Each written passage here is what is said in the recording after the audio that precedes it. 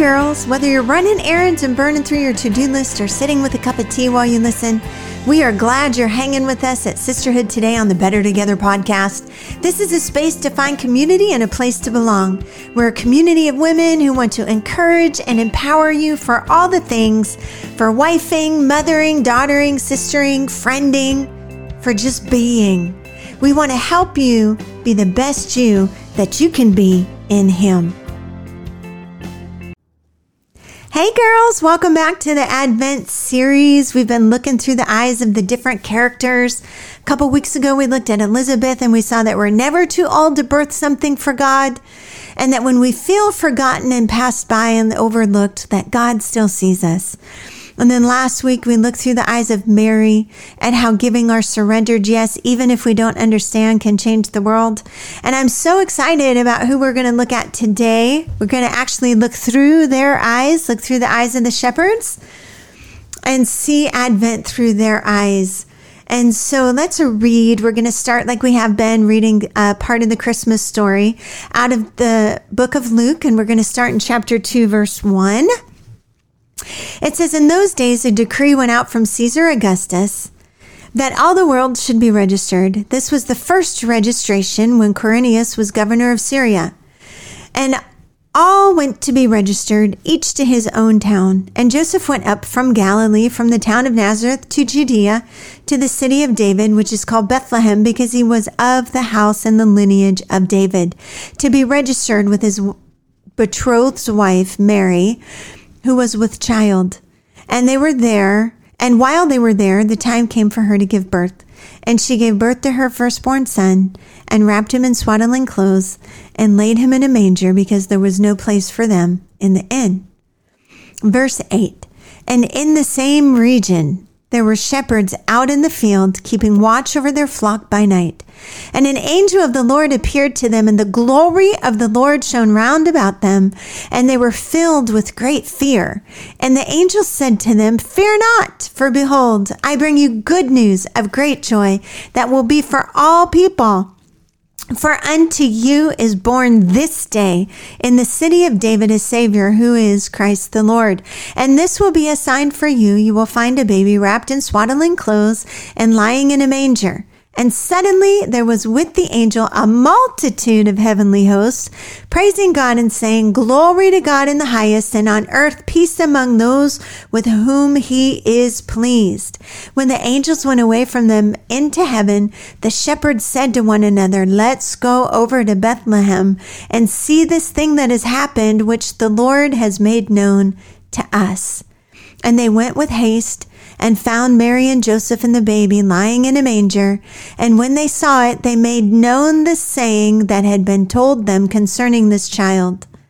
And all who heard it wondered at what the shepherds told them. But Mary treasured up all these things, pondering them in her heart. And the shepherds returned, glorifying and praising God for all they had heard and seen, as it had been told them. And so today we're going to look through the eyes of the shepherd. Are you ready? And there's just some cool things I want to point out, some things that I found very interesting. And one of the first things I want to do is contrast the birth of Jesus with the birth of John. And we did this a little bit last week. And we saw in Luke chapter 1 that all of the relatives and all of the neighbors came out to celebrate with Zechariah and Elizabeth. They celebrated when John was born. They celebrated 8 days later when they went to the temple to have him circumcised. It was a big celebration among all the family and friends. They were rejoiced with her. I remember having our kids. We couldn't wait to tell everyone. We couldn't wait to show them off. And when people came to the hospital to see Alex when he was born, and Mookie, and then Allie, you know, you're just gushing. Isn't he perfect? Isn't she beautiful? Look at their little toes. You just could not wait to show them off and just, you know, gush over how perfect they were. Isn't he perfect? And women, we tell our birth stories. It's just what we do. And so John's birth was just like that. Elizabeth got to share it with everyone. People rejoiced with her. People celebrated with her. It was everybody around. But we see that when Mary gave birth to Jesus, it was different. It was hidden. It was secluded. They were alone in a dark night. They were in a cave, not amongst family and friends. There was no one to help, no one to celebrate, no one to share with, no one to tell. And she gave birth to her firstborn son. That's all.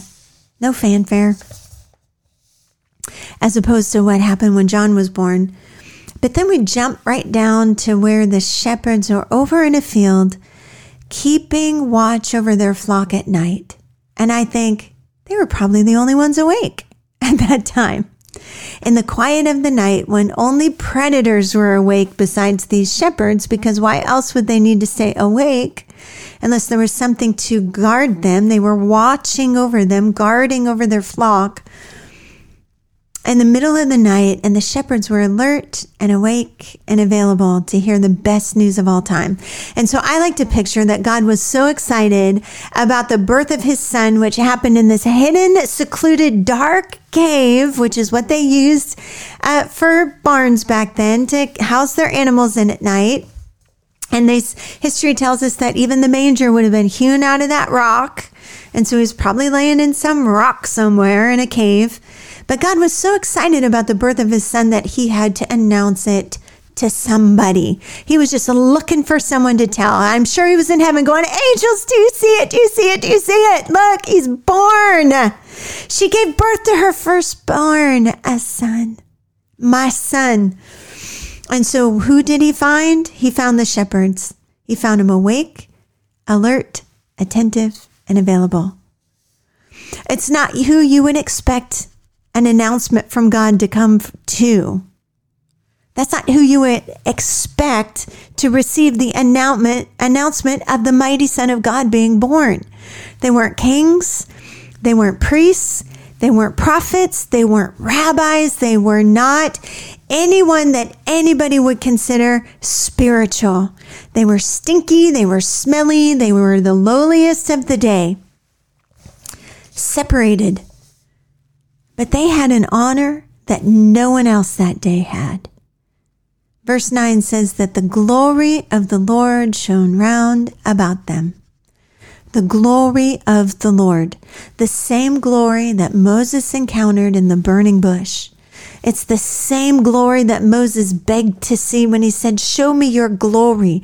And God said, well, you want to see my glory, but I can just cause my goodness to pass before you because no one can see my glory and live. It's the same glory that Moses longed to see. The same glory that filled Solomon's temple where the priests couldn't even stand to minister anymore because the presence of God rolled in there. The glory, the manifested presence of God filled those skies. And I'm sure they had to look away. It was so bright. And so sometimes we can read over those words real quick, and because they're so familiar to us, the glory of the Lord shone round about them.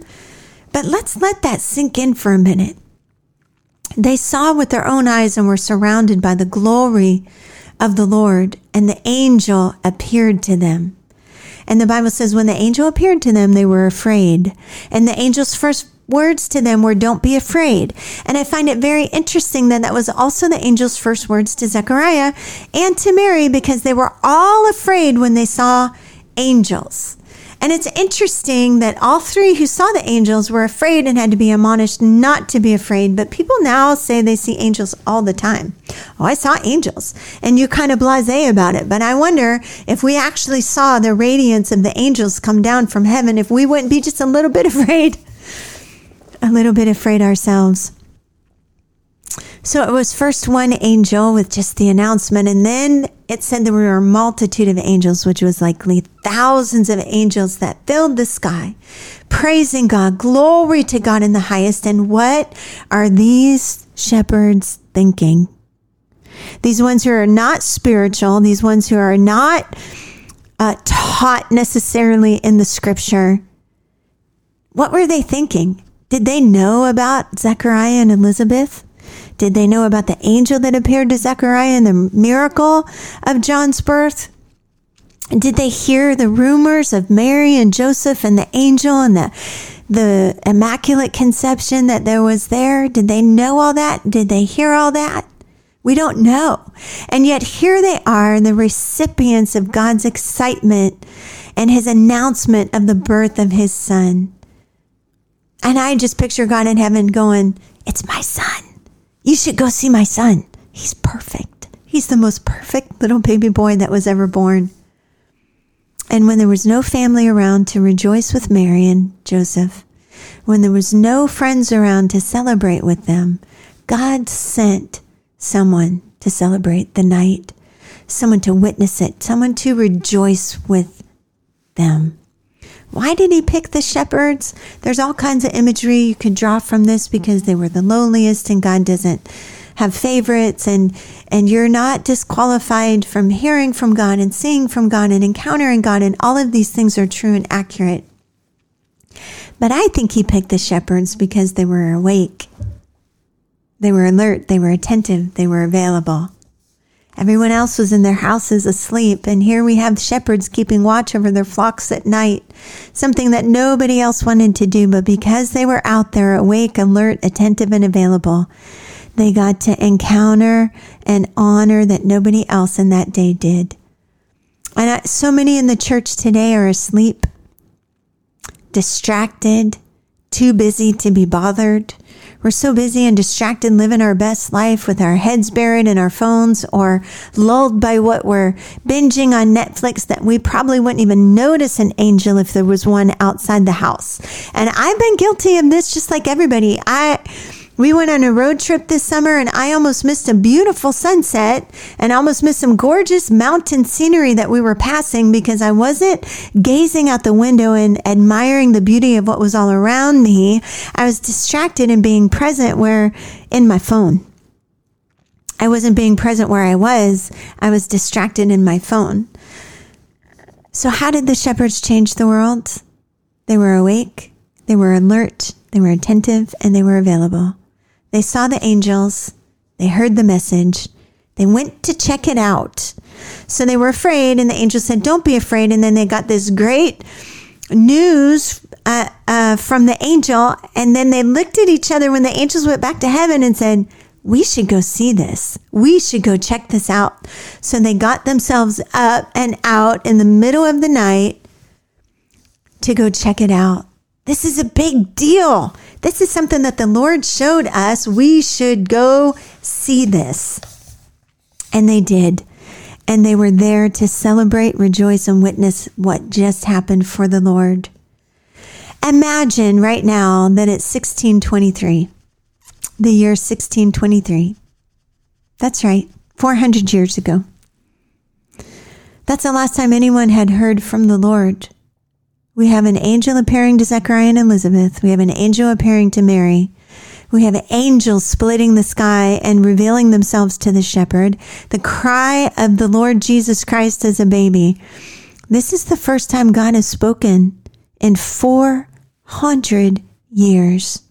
We read over it so fast in the Christmas story, but just imagine what life would be like godless for 400 years. All they had to hold on to were the words of the prophets from the past. And yet they stayed faithful for 400 years to what God had spoken, so that they were awake and alert and attentive and available when God spoke again. And sometimes we get to a place in holding on to God where we're frustrated or discouraged because he did speak something, but life doesn't look like what he spoke. And it's been a while since he spoke. And Father, where are you? God, are you here? It hasn't been 400 years. He's still here. You can hold on to what he has said while you're waiting for him to say something new. Hold on to what he has said. Dig into that word. I hate that meme or graphic on social media that says, if God's not saying anything, it's because the teacher's always quiet during the test. Well, here's the thing about God. He's never quiet if you're reading his word. If he's quiet, open his word and hear what he's saying. He's always speaking in his word. But this is where they were. And after 400 years of silence, God spoke. And not just a voice from heaven. He spoke through some spectacular means. He spoke through angels, and he spoke through dreams, and he spoke through heavenly hosts to these shepherds But then verse 17 says they went and made it known, and everyone wondered at it. He spoke through angels and dreams, and he spoke through a host of angels in the sky. But then he spoke through the shepherds. He spoke through the shepherds as they recounted the story of what happened, and then everyone who heard what they said wondered at it. The word of God keeps moving forward, and he keeps speaking forward even now when we open our mouths and share our story. The shepherds spoke, and everyone who heard it wondered. And even though they were nobodies, even though they were the lowliest of occupations at the time, everyone listened and they wondered at it. They listened, not because of who the shepherds were. Who the shepherds were is not what made their words have respect by people and carry weight. Their words in and of themselves, because of who they were not respected and carried no weight.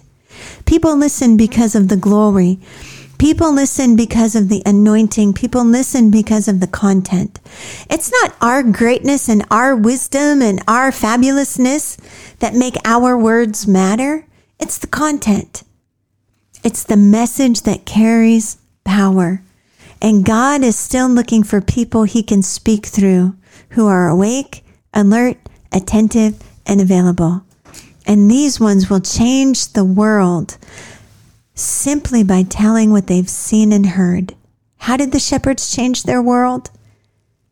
They saw something, and then they told it. They heard something from the angels, and then they shared it. Telling what Jesus has done for us, telling our story, that's all we need to do to change our world. It doesn't have to come through a platform. It doesn't have to come through a microphone.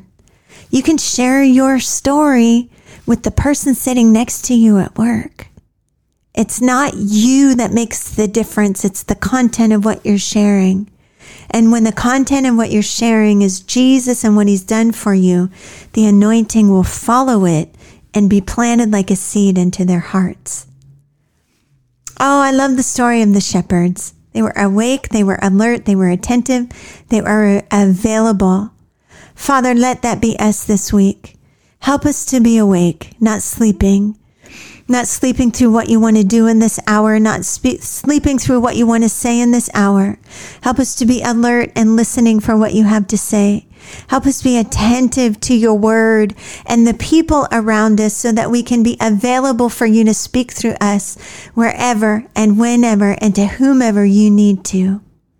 Amen. I'm excited about next week because we're going to look at two of my favorite people in the Christmas story, which are Simeon and Anna. But for now, remember, you're never too old to birth something for God. If you feel hidden and forgotten and unseen, it's not true because God sees you right where you are. Your surrendered yes is all that he needs to use you to change the world. And it's as simple as telling somebody what Jesus has done for you. Share your story. Don't be shy about it. You can do this. Even you, even I can change our world when we just simply tell what we've seen, what we've heard, what we've experienced, what we've encountered of the goodness, the love, and the delivering power of God. It's not you who makes the difference. It's the content of what you say. And when your content is Jesus, he will change everything. Amen.